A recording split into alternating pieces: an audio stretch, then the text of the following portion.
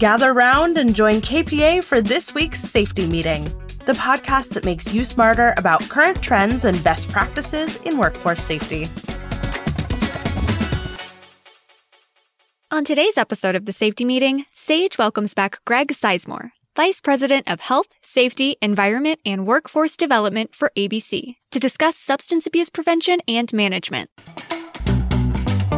All right, Greg. Well, you've become a regular at this point. We're so excited to have Greg Sizemore from ABC back. How are you doing, Greg? I'm living a dream. I don't know if it's because I'm on your short list or I'm just always available, but glad to be back with you, Sage.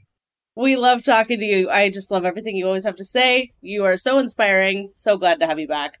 So today we're going to be talking about something really important and really relevant, which is substance abuse prevention and awareness. And I know it's something that's near and dear to you. So can you start by telling me why this topic is so critical in the world of workplace health and safety? Yes, but let me answer your question with a question for the audience if they listen. If your spouse, partner, mom, dad, son, or daughter was working on a construction project, and what we can all agree is an industry that has inherent dangers if the work isn't performed up to 100% accuracy and detail, mental capacity, physical capacities, all of those things weren't in place. Wouldn't you want your loved one to be working with somebody who is 100% in control of their physical and mental capacities? I know what the answer is long before you even answer the question. It's absolutely you would. So why is it critical to the construction industry? But it's really every industry, Sage, because people get hurt. Accidents happen. And in some cases, even a fatality occurs. Substances, both legal and illegal, impair, desensitize, and they often give this false sense of superpower to the user, and that can lead to incidents and accidents. And unfortunately, it's an extreme incident, even to death. That's why this is important to our industry. Absolutely. I agree. So with that in mind, what can safety leaders do to prepare for and be mindful of substance abuse issues in their workplaces? Well, they say repetition burns in your memory. So it's educate, educate, and educate more. As an example, let's consider this. Substance abuse is responsible for 35% of all workplace injuries and fatalities, 35% of all absences in the workforce, between 38 to 50% of all worker compensation claims, and 40% of all project thefts. A 300% increase in medical costs compared to someone or an organization without a substance abuse problem or an organization that doesn't have a substance abuse policy. An individual's performance can decline by up to 67% as their potential wanes based upon the substances. So we've got to make our workforce, our supervisors, those people out there on our projects aware of what this really does. This carries a toll across the industry. Yes, it does. Absolutely. And I think you're right that awareness is very much the first step. And can you speak to the usefulness and also maybe define it for our listeners who maybe don't know the usefulness of reasonable suspicion forms for safety leaders? Well, as I was preparing for this, here's what I like to say. Word to the wise. Know your state's position and statutes.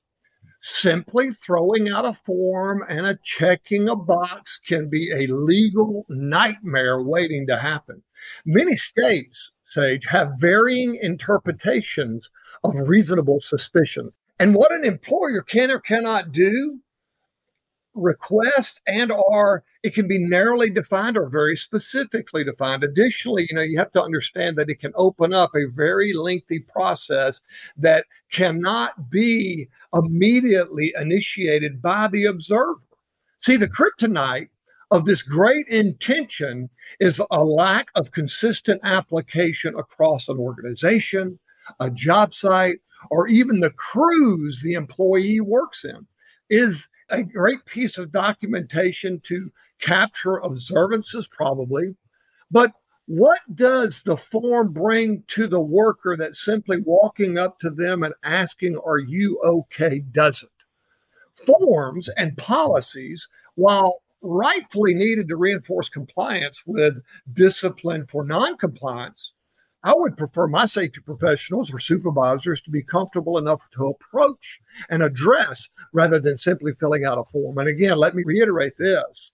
There is a place and a time to document everything, but consistency when using these types of documentation are very critical. Oh, absolutely. I think that having a reasonable suspicion form and using it sporadically or, between different managers and in different ways, different interpretations doesn't do much. But if it's really consistent, it's understood across the team, and it's being used in conjunction with conversation directly with your team, then it can be a useful aid in keeping track of things. Well, that goes back to your other question. What do? We educate, we educate, we educate. If we're going to put this form out there, we need to educate and educate and educate on how to use these types of forms. And in the end, if we do our job well, hopefully the forms aren't necessarily needed. But if the forms are needed, we know how to use them. Well, that's the case for a lot of our safety work, right? Is hopefully you never have to use any of it. Hopefully. That's kind of like a great insurance policy. Keep paying and pray you never have to use it. That's exactly right. So how do you think the issues and needs surrounding substance abuse have shifted in the last few years? Sage, I'm going to ask the listeners to get their feet out of the aisle here for a second, because I'm probably going to step on a few toes. You see, our society is doing more damage in this space than they are good. Now, this may rub some of the listeners the wrong way, but I will say it anyway. Just because something is legal doesn't make it okay. Mm-hmm. A national narrative and acceptance of marijuana is a great example. Mm-hmm. Our country has gone soft on substances. Think about this. 18 states and the District of Columbia now accept marijuana as a recreational or leisure activity. And 35 states and the District of Columbia are handing out prescriptions to just about anyone who asks for them. Now, here's a bit more perspective again, and I'm going to take a few folks back on a journey in time. In 2017, the High Times magazine, the cannabis toker's Bible, if you will, wrote an article about a strain of cannabis known as the Godfather OG. A strain with an incredible 35% THC. Now, that's the hallucinogenic side of the marijuana. When the average THC for most weed back in those days was around 4%. Mm-hmm. That's a 750% increase in THC in 2017. That's some serious business. Yes, and today it is normal to find cannabis with a 20% THC on practically any street corner, let alone some of the cannabis shops that people go into. Now, I'm not a chemist at all, Sage, real clear. But that stuff is potent enough to turn even the most seasoned partaker into a zombie. And worse yet, an accident waiting to happen on a project. Yeah. And don't even get me started about opioids in the workplace. People take those, and in many cases, they are certainly needed, but even those with a prescription shouldn't be working in hazardous conditions, nor putting themselves or others at risk. So keep in mind, the opioid does nothing for the injury. It works in the brain, creating a condition where the user doesn't feel the pain. And lastly, I'll say this. There are on average 16,790 prescription overdoses by an opiate every year, and an astounding 47,000 deaths as a result of those. Sage, these are substances far stronger than the baby aspirin prescriptions of years ago. So here it is. It's our responsibility, or should I say it's our duty, as a group of safety professionals who care about this industry, to create the conditions where our workforce can be assured that their teammates are 100% engaged at all times.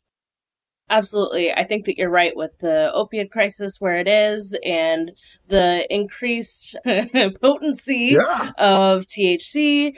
And you're right, there are plenty of legal substances that aren't necessarily legal in the workplace. And especially if you're operating heavy machinery Absolutely. or you have other people's lives in your hands or whatever the case may be, those things at the very least should be left at home if used at all. You bet. Yep. So what are your thoughts about the future of substance abuse awareness and prevention in the workplace? Where do you want to see us going as an industry moving forward with this issue? Well, it sounds a little preachy when I say this, but I think maybe that little bit of charisma kind of lends itself to you keep inviting me back, maybe, Sage. But as I stated, it is our duty to be leaders in this space, and it boils down to just a few critical points that I will make by, again, asking a question of the listeners. Do you want to be an employer of choice or the employer who allows substances to use on your projects to go unmonitored? Right. Leadership really counts in this space. Leaders must address this as a complete cultural overhaul of their company.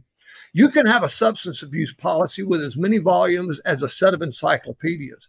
But if your culture, your entire organization, everyone in your workforce, and even the clients that you choose to work for don't see the commitment in this area by you and your leadership team, you'll end up going the way of the encyclopedia salesman. Educate everyone is the second thing, especially your frontline leaders, on what to look for, how to have the conversations, and most importantly, your company's policies in these areas. Great craft professionals in the world will often fall short being a supervisor because they're not equipped to do their job in their new role. So invest in them before they are promoted. That's the key to success in a healthy and safe workforce. Absolutely. I couldn't agree more. Well, Greg, as always, it's such a pleasure to have you on the podcast. I think that your wisdom is needed by all, and I always appreciate hearing it myself. So thank you so much. It's always a pleasure to be with you folks, and get out there and have a great and safe day. Thanks, Greg. Thank you so much for listening to today's episode of The Safety Meeting, KPA's podcast that makes you smarter about current trends and best practices in workforce safety. If you like what you're hearing, please consider subscribing and leaving us a rating or review. It helps other listeners like you find us. Stay safe out there.